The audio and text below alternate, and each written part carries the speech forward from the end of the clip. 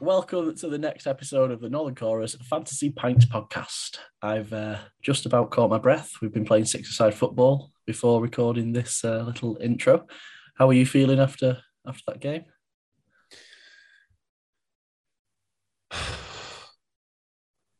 Is that your response? Is that your response? You've not got anything to say?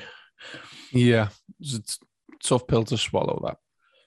Yeah, we did indeed lose to Robin Hood's Merry Men at Leigh Sports Village, six-a-side. Yeah. A crushing defeat. We do treat those as our rivals. We don't really know if they do it as well. But... Don't think they feel the same way.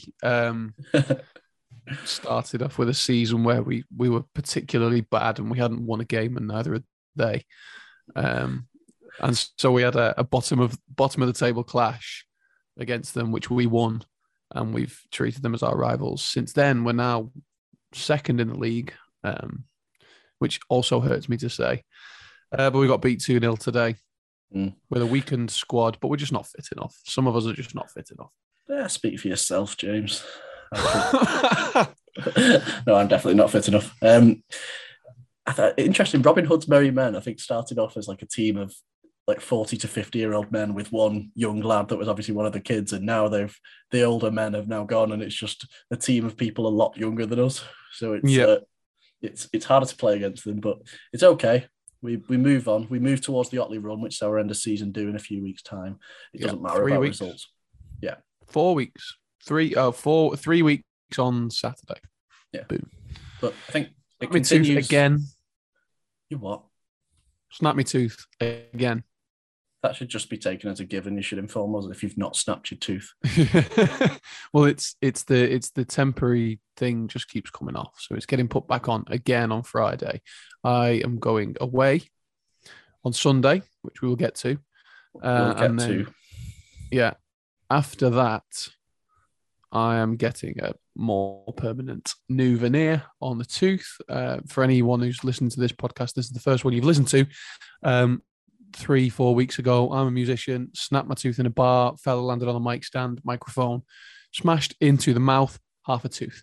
4 times now it's come off, giving up with it, to be honest, but I would quite like to take some happy pictures in New York. So you should have just pretended that you did it against Robin Hood's Merry Men, but well, you missed an opportunity. Yeah. Well, the reality is I did it brushing my teeth, knocked the tooth to the side, and it just came off. Who have we got this week? This is one that I was very excited for, but unfortunately could not attend because my daughter has chicken pox and requires my full attention at the time at which we were scheduled to record, which is unfortunate. It is the Wombat's own Dan Haggis. Sean, how have you managed this? How I managed it? What do you mean by that? How have we got ourselves in a position where we're talking to Dan Haggis? You mean how does a member of the Wombats get himself into a position where he can talk to the Northern Chorus Fantasy Pints podcast? That too. I'll tell you what it is. It's because he's a lovely fella who's got time for very small podcasts. Valuable time, but you weren't there to say it this time. So yeah, I think he's fresh from Lollapalooza. Just got back from Lollapalooza, and here he is. Lovely stuff. And we're joined this week by the drummer of one of the UK's leading indie bands, the Wombats. It's Dan Haggis. How are you doing? Hello. Yeah, very good. Just getting over some jet lag from South America that's been lingering all week, but getting there. Yeah, I was going to ask you about that. Lollapalooza, wasn't it? So how was that? I've heard there was a little bit of a weather issue for the set. Oh, it was crazy. Yeah, the whole thing was amazing. Like we did Santiago, Chile, Buenos Aires and Argentina for the first time. And it's always so nice, like playing new cities and new countries. And, it feels like the early days because you just don't know if anyone's going to turn up, whether they're going to know the songs and all that. So, yeah, it feels really exciting. And the crowds were great, really friendly, welcoming, sang along, danced. And then Sao Paulo, we got 5 songs into our set, well, 4.5. We were halfway through Kill the Director, and then it started spitting and then it just rained harder and harder and harder until it got to the point when it was like tropical storm. Okay. And like we were trying to sing, but water just going in your eyes, almost like cymbals falling over and stuff. And the stage manager and our tour manager just ran on stage like, get off, because they were worried the stage was going to collapse or something, because like one of the back trusses did actually like apparently shift a little bit, and they got really worried because the wind was blowing all the, there's like flaps and stuff protecting from the rain, and they were all blowing off, and it was pretty mad. Yeah. But we were just so gutted to not be able to finish the set because it was going so well. And when you haven't played in a city before, or not for a long, long time, it's so nice to finally get over there, and you've gone all that way. Everything you do just builds up to this one moment, this 1 hour, and then to not be able to do it was quite frustrating. But anyway, these things happen. Hopefully we'll get back there one day. I was going to say, I'm sure you could go back there. But I always see these sort of videos of South American gigs. The fans seem quite wild on a lot of them. Was that your experience as well? Yeah, they were amazing. Like, they had like flags with the Wombats written on it, and they were doing these chants in between, like ole, ole, ole, ole, Wombats, Wombats, and like, but they all just go for it. But it's quite. It kind of reminded me of the UK, to be honest. The atmosphere at UK festivals are always just crazy, and people just let loose and sing along, dance along, lose their inhibitions for the weekend, and it is similar vibe. You say the UK, people always say Scotland in particular. Is that what you've found as well? Whenever you ask anyone, it's always Scotland is the craziest crowd. I guess, we've had honestly, the whole UK for us is always like, it's kind of hard to pick where anywhere is like wilder than the other. But we've had a couple, like back in the early days, especially like Glasgow, I remember, was always just off the charts. And there's much more like beer getting thrown around and stuff, and but honestly, the whole UK is just it's all pretty much a muchness. I imagine Liverpool's not too shabby for you as well. Yeah, exactly. You did go on the US tour, didn't you, beforehand? So what I imagine that there were some places you visited there that you might not have played before. So what was that experience like? I think with America, like in general, I'm not sure there was anywhere we hadn't played before, but you tend to do like a similar route. Yeah. There's, because it's such a big country, there are certain places you just have to play to connect dots. And it's amazing, like playing over there, it's every band's kind of dream when you're a teenager, like to do a road trip around America and tour over there. Especially when so many bands that, we all grew up listening to are from the States. And it kind of like, there's a lot of cities where you're like, oh, wow, you play in Seattle and it's like grunge almost like started here. And, go to LA and it's like, wow, the Beach Boys recorded down the road there. And, everywhere you go, it's kind of, there's like musical history and stuff. And then people are just so lovely and friendly, and, our fans are great over there. And there is just that sense of adventure in the wide open road. And it's pretty knackering. Like, I've forgotten after the pandemic, after 2 years of barely traveling, to then get back on a tour bus and have like regular 10, 11, 12-hour drives with lots of potholes waking you up in between, and then having to function the next day and do interviews and gigs. And away from the music, it's, I suppose, just brilliant experience as well. Here's an off-piece question. What's the best bit of food you had when you were either in South America or America? Oh, wow. Best piece of food I had. Because I imagine they've got quite particularly South America, I bet it's got a bit of a different vibe to it. So in South America, the first thing that popped into my head was these things in Sao Paulo. I think it was like quencha or something like that. I can't remember the name, but they were like these conical kind of empanada. Well, no, it wasn't empanada. It was like a croquette, almost like kind of a deep fried, but it was like made from potato dough or flour or something. And then it had like a filling inside, and then breadcrumbs like fried, and you had it with this like really spicy sauce, and kind of like a cold slawy type remoulade thing. Yeah. And that with a little beer sat out on the street in 30 degrees, that was a pretty good moment. That sounds good. And now I regret asking the question because I am hungry again. But I know, it's getting close to lunchtime, isn't it? Definitely is. So we have to talk about the album, Fix Yourself, Not the World. Firstly, it was your first UK #1 album. Yeah, it was. So what did that feel like? Yeah, we were actually in Washington when we found out all together, fortunately. And yeah, it was a big surprise, to be honest. We've I think we've had a couple of number 2s, number 3s, and while it's only a number and it kind of, it's kind of arbitrary, because one week it might be enough sales to get number 1, but then the next week it wouldn't be. So it's still really fun. It's like such a sort of career milestone, sense of achievement. It's one of those things you can put on your shelf, and when you're having like a dark day later in life, and you can be like, oh wow, all that hard work kind of paid off, and there's the representation of it.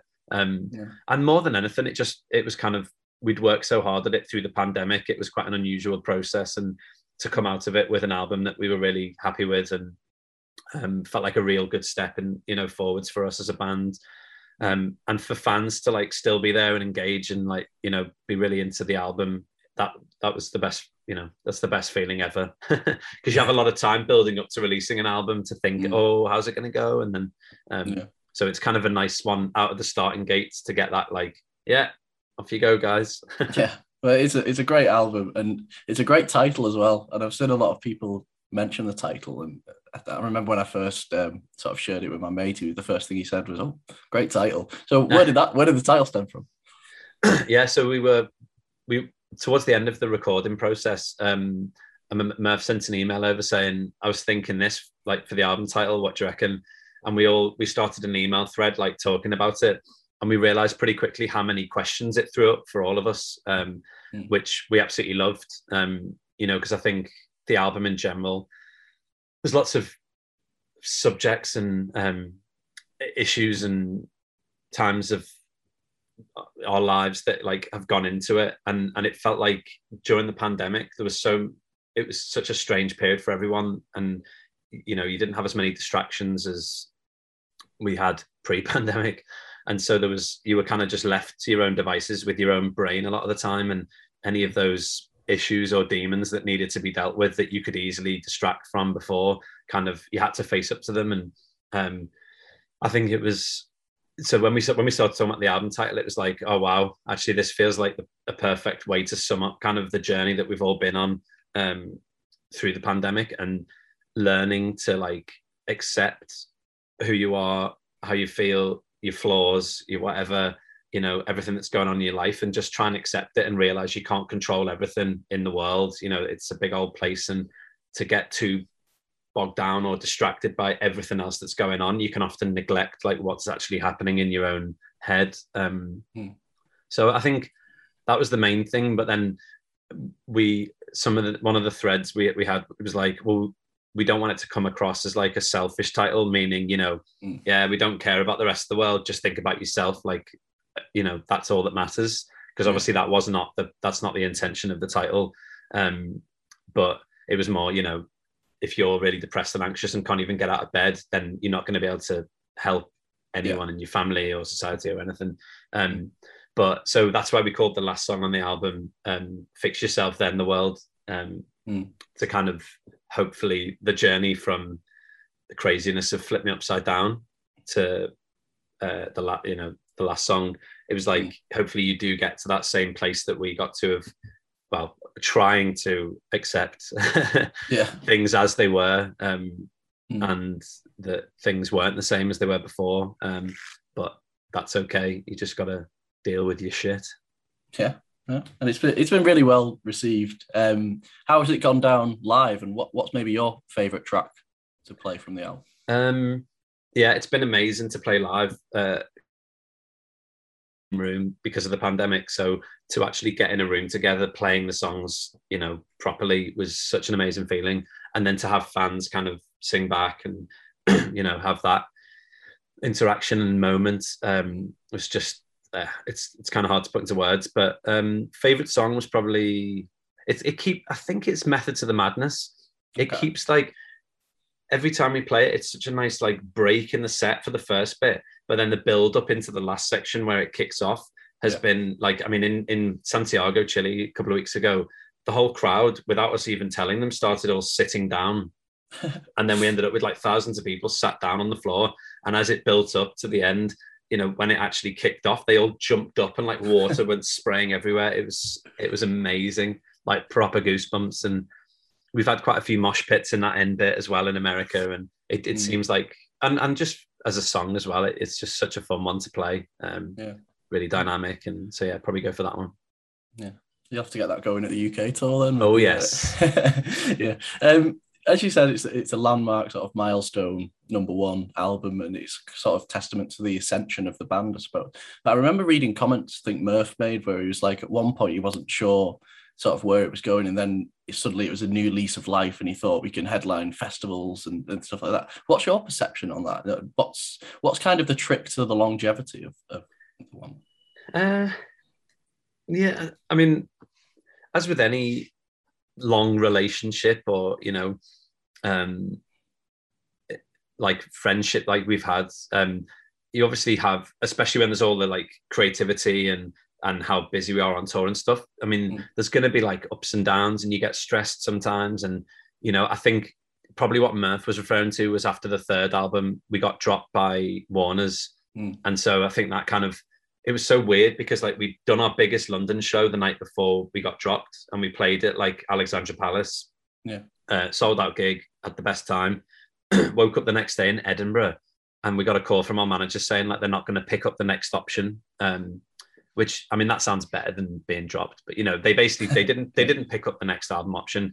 But that was because there'd been a change, you know, like the chairman of the company, the head of the company, the A&R guy, you know, the people who'd like brought us into Warner's in the early days, they were no longer there. So I could rationalize it quite easily, to be honest. And because everything was going well live but I think, yeah, it was a bit of a blow, I guess. And Murph definitely took it a bit, you know, he may be more sensitive to it than me and Todd were. And it's worked out, you know, it's been the best thing that could ever have happened. It was an absolute blessing in disguise. You know, we do think we record the albums and then license them to AWOL. That's what we've done for the last couple. And there's just no one looking over your shoulder. Like, you know, we just deliver the album.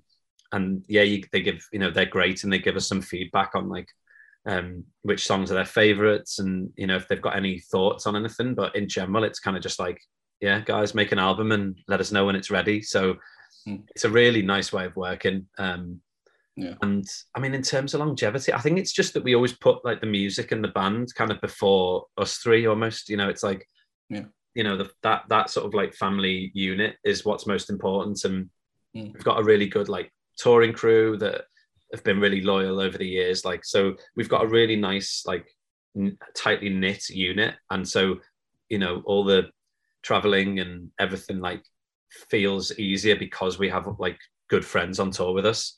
And we just want to like keep making music and like soundtracking our lives really as long as we possibly can. Yeah.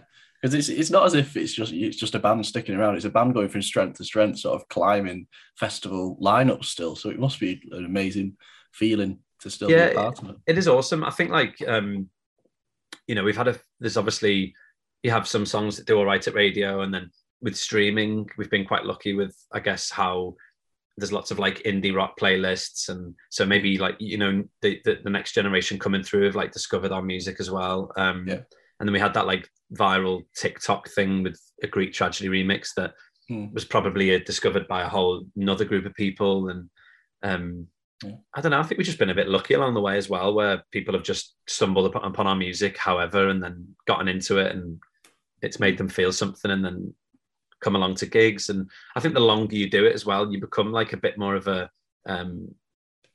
sort of a stable, oh yeah, that's, you know, we know that band, they've been around for years, you know, that more and more people just know it's like, oh yeah, they're that band. Whereas on your first album, it's a bit more like, oh, what's going to happen? Is the second album going to do anything? And lots of bands can end up kind of just fading away, and people remember the first album, but nothing beyond that. And I think we've always tried to like change up every album as we've been going as well. You know, maybe to people outside it doesn't sound quite that different, but for us it's always been like quite a change from album to album. Yeah. It's interesting you mentioned, because it is a new generation has came on board, haven't they? Interesting to hear you mention the TikTok. So what happened there with Greek Tragedy? So random, and like we had nothing to do with it. We literally had heard that remix like once back in 2015 or whatever, and we were like, oh cool, yeah, sounds good, like, you know, sax is at the end. But remixes in general, you kind of hear them and go like, yeah, sounds good, and you know, they're going to put it on, it's, you know, it gets different playlists or DJs will play it, whatever, you know, it's an interesting different interpretation. But that one, I don't even think it was properly released. It was on like a Dance Head Candy remix tape or something like that, or vinyl. And somehow this influencer in America, I can't remember her name, she found it, liked it, did a video of herself lip syncing along to the start of the song, and then her followers, I guess, started doing the same thing. And it's I don't know, it's like a way of, they copy each other and, you know, do their own slant on the video, and then it's like wildfire. It seemed to just go around like hundreds of thousands of people doing all these videos. And we didn't even know what TikTok really was at the time. You know, we've heard about this new app, but none of us had it. And when our manager said that, we obviously then sorted out like a band TikTok and checked out the videos. We were like, wow, this is mad. But it feeds into then, you know, your streaming and everything. Like that's our number one streamed song now. We released it pretty quickly after that, re-released it. You know, and that is now one of the biggest streaming songs we have, which is just crazy, because it was like winning the lottery when you didn't even know you'd entered. You know, you hadn't even put a ball into the little spinning thing. And out it popped. Yeah, I've avoided TikTok up until this, but you hear so many similar stories where it's been a very useful tool, and even better, like you say, when you're not even intending for it to be. Yeah, you don't even have a TikTok account. Yeah. According to the trusted Wikipedia source, it'll be 20 years next year that the band formed. Is that correct? Yeah. I think it'll be. It'll be September 2023. So how does that feel to say that? Does it feel like time's flown by, or? Yeah, it's so mad, honestly. Like like recently we were like, yeah, we've been a band for like nearly 19 years. What is going on? You know, it's basically half our lives. And it feels like it was yesterday when we started, but also that it was 19 years ago. You know, it's that weird kind of the way time works. And so much has happened since then, but it's, you know, you still got on stage every night with the same people. And I think like playing some of the like songs are like little time capsules in themselves. So like playing some of the first album stuff, it is almost like being transported back to that time just for that, you know, for a brief moment. So I think time moves weirdly when you're in a band. It's like living in a bubble. But I mean, we've made a lot of songs together and done a lot of stuff, and it's just really cool that we can, you know, we still get to do it. If someone had said to us back then when we started, like, you'll still be doing this band in 19 years or whatever, wouldn't have believed them. And because I was going to say, what sort of memories do you have of the early days? So do you think is there certain things where you'd look back maybe and think a bit of work to do, should I say? Loads of work to do. I think some bands get really lucky and just stumble upon, you know, they just glue and it's like straight away the sound of the band that you kind of end up knowing. But for us, it definitely took a year or so, I'd say, of us kind of finding our feet. Like Merv's voice sounded very different in the early days. It was much more kind of Brian Molko, like a bit more nasally, like it was a bit different sounding. And us as musicians, you know, we were coming from different angles on things, and like there was loads of great stuff, and like it was us like piecing things together in a way. And then finally, you know, I'd say after the first couple of EPs we did, it all started like, oh yeah, we know who we kind of know where we're heading with this now a bit more. And we just got more, like the more we played, obviously you kind of grow as a band, as musicians, and get more confidence. And the more songs you write as well, you know, the more songs you arrange as a band, make as a writer, whatever, it's like you just get better and better at knowing like where to push, pull, add hooks, do this, do that. And like but it definitely took us a few years. Yeah. Yeah, because we didn't get signed until 2007, end of 2006, 7. So it was nearly, it was about 3 years. 3 years of graft. Yeah. Of graft and driving around the country in my granny's old Vauxhall Aguila. we used to just like, we said to our manager who came on board like in 2005, maybe, we were just like, listen, just get us gigs wherever.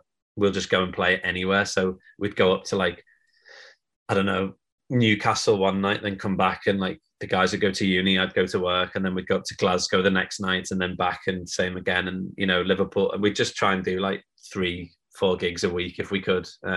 Never getting any money for them, obviously. If we were lucky, we'd get like 20 quid for petrol. But, you know, they were great, like such good early days. And I'm glad that we kind of just did everything ourselves to begin with. And we had a good few years of that. So we, you know, that's always in our minds of like, it's not just, we didn't just click our fingers and suddenly we were like playing big venues. It took us a long time building up fans. And so we really, you know, we love the process of being on the road and doing gigs and winning fans over at festivals and all that side of it. You know, it's all great fun. A satisfying way to sort of get the results. Yeah. And what sort of relationship do you have now with the older songs? I know you mentioned it brings a bit of nostalgia, but do you ever, you have to play these songs all the time, you know, the big hits from the early days. Is it ever arduous or is it always a pleasure?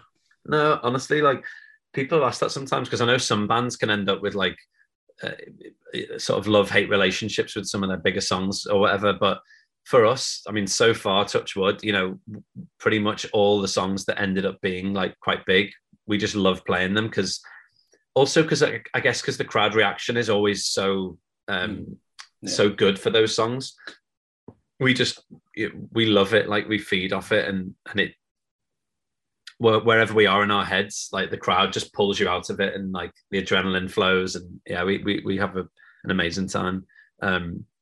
Like seeing saw Strokes headline Lollapalooza last Friday last week, and they didn't play last night. Right, yeah, I think I saw that on the set list. Yeah, I think they've done that before, haven't they? And like when they walked off stage, loads of people in the crowd were singing the song, just a cappella, and obviously that's their choice. Like whatever, it's fine. But it just feels to me like if you've got a massive song that everyone wants to hear and you're playing in front of thousands of people, I don't know. Why would you not just play? It's like 3 minutes of your life to give loads of pleasure to that many people.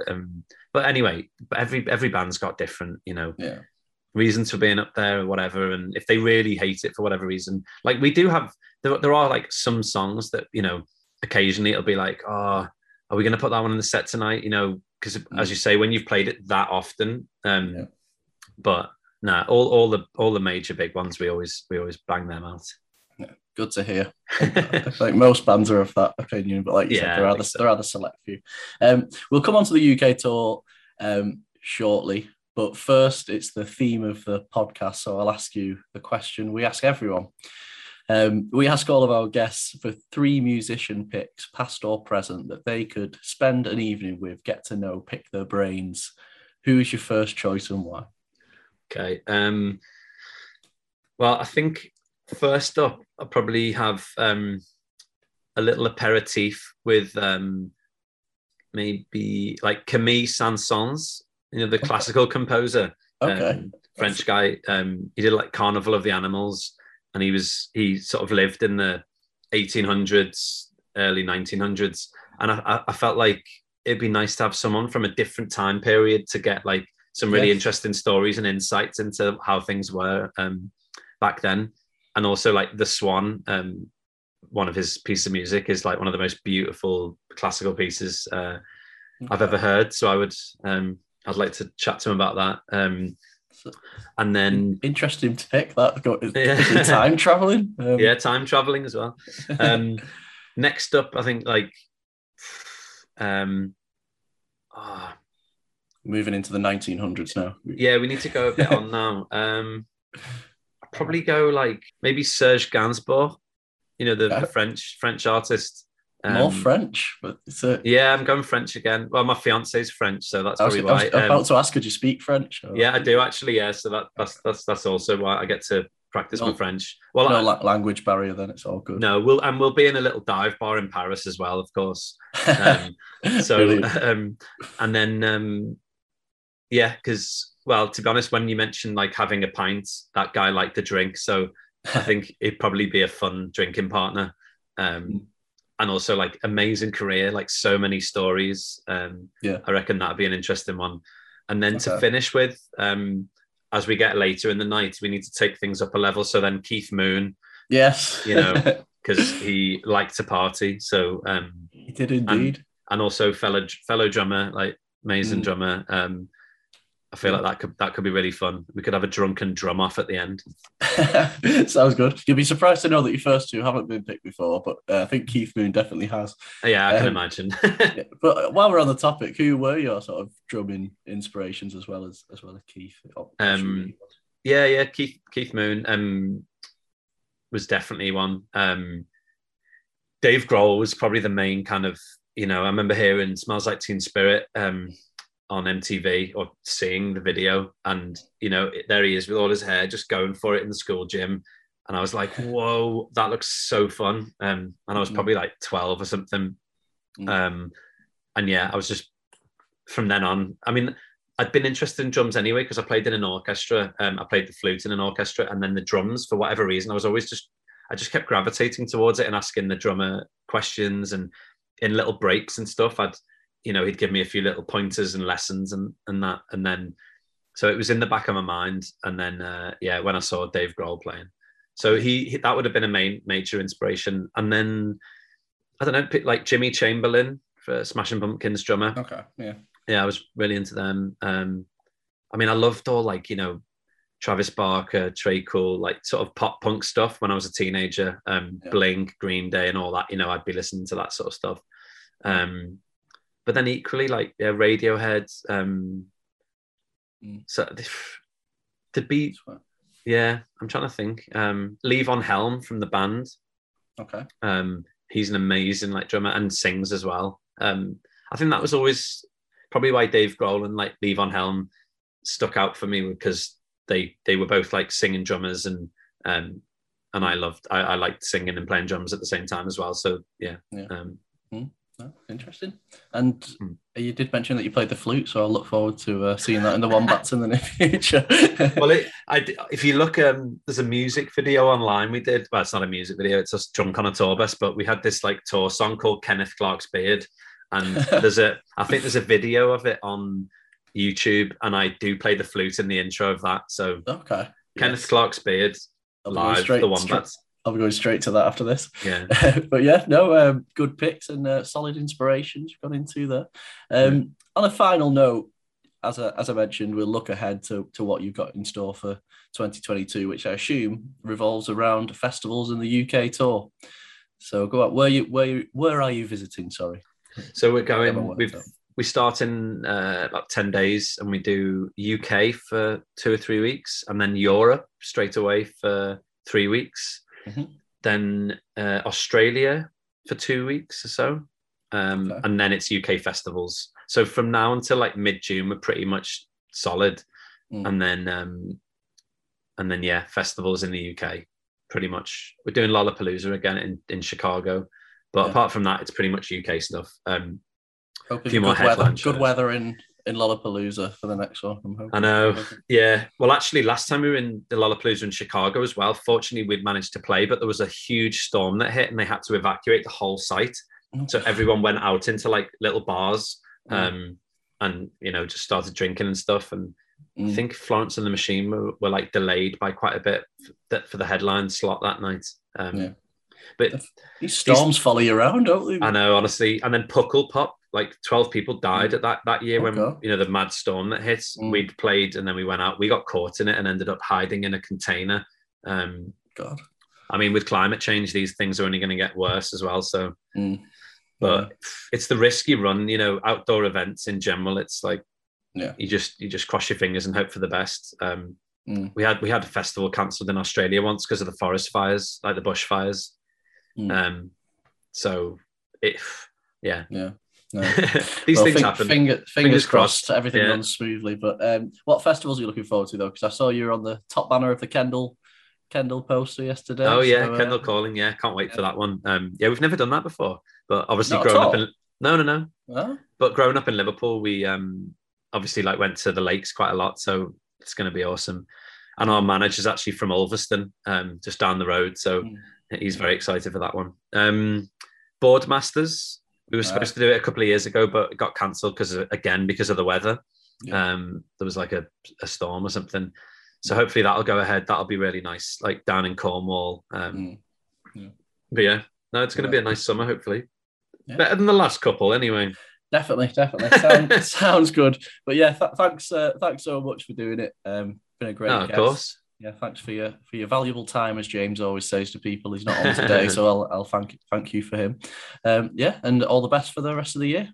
Nice one. Cheers, mate. Nice speaking to you. Cheers. Bye. All the best. Bye. Bye. Yes, so that was the Wombats' very own Dan Haggis.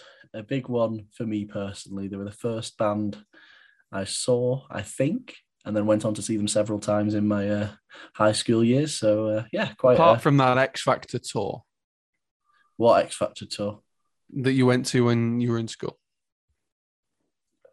Firstly, when I made that joke, it was primary school, so I'd like to specify that part.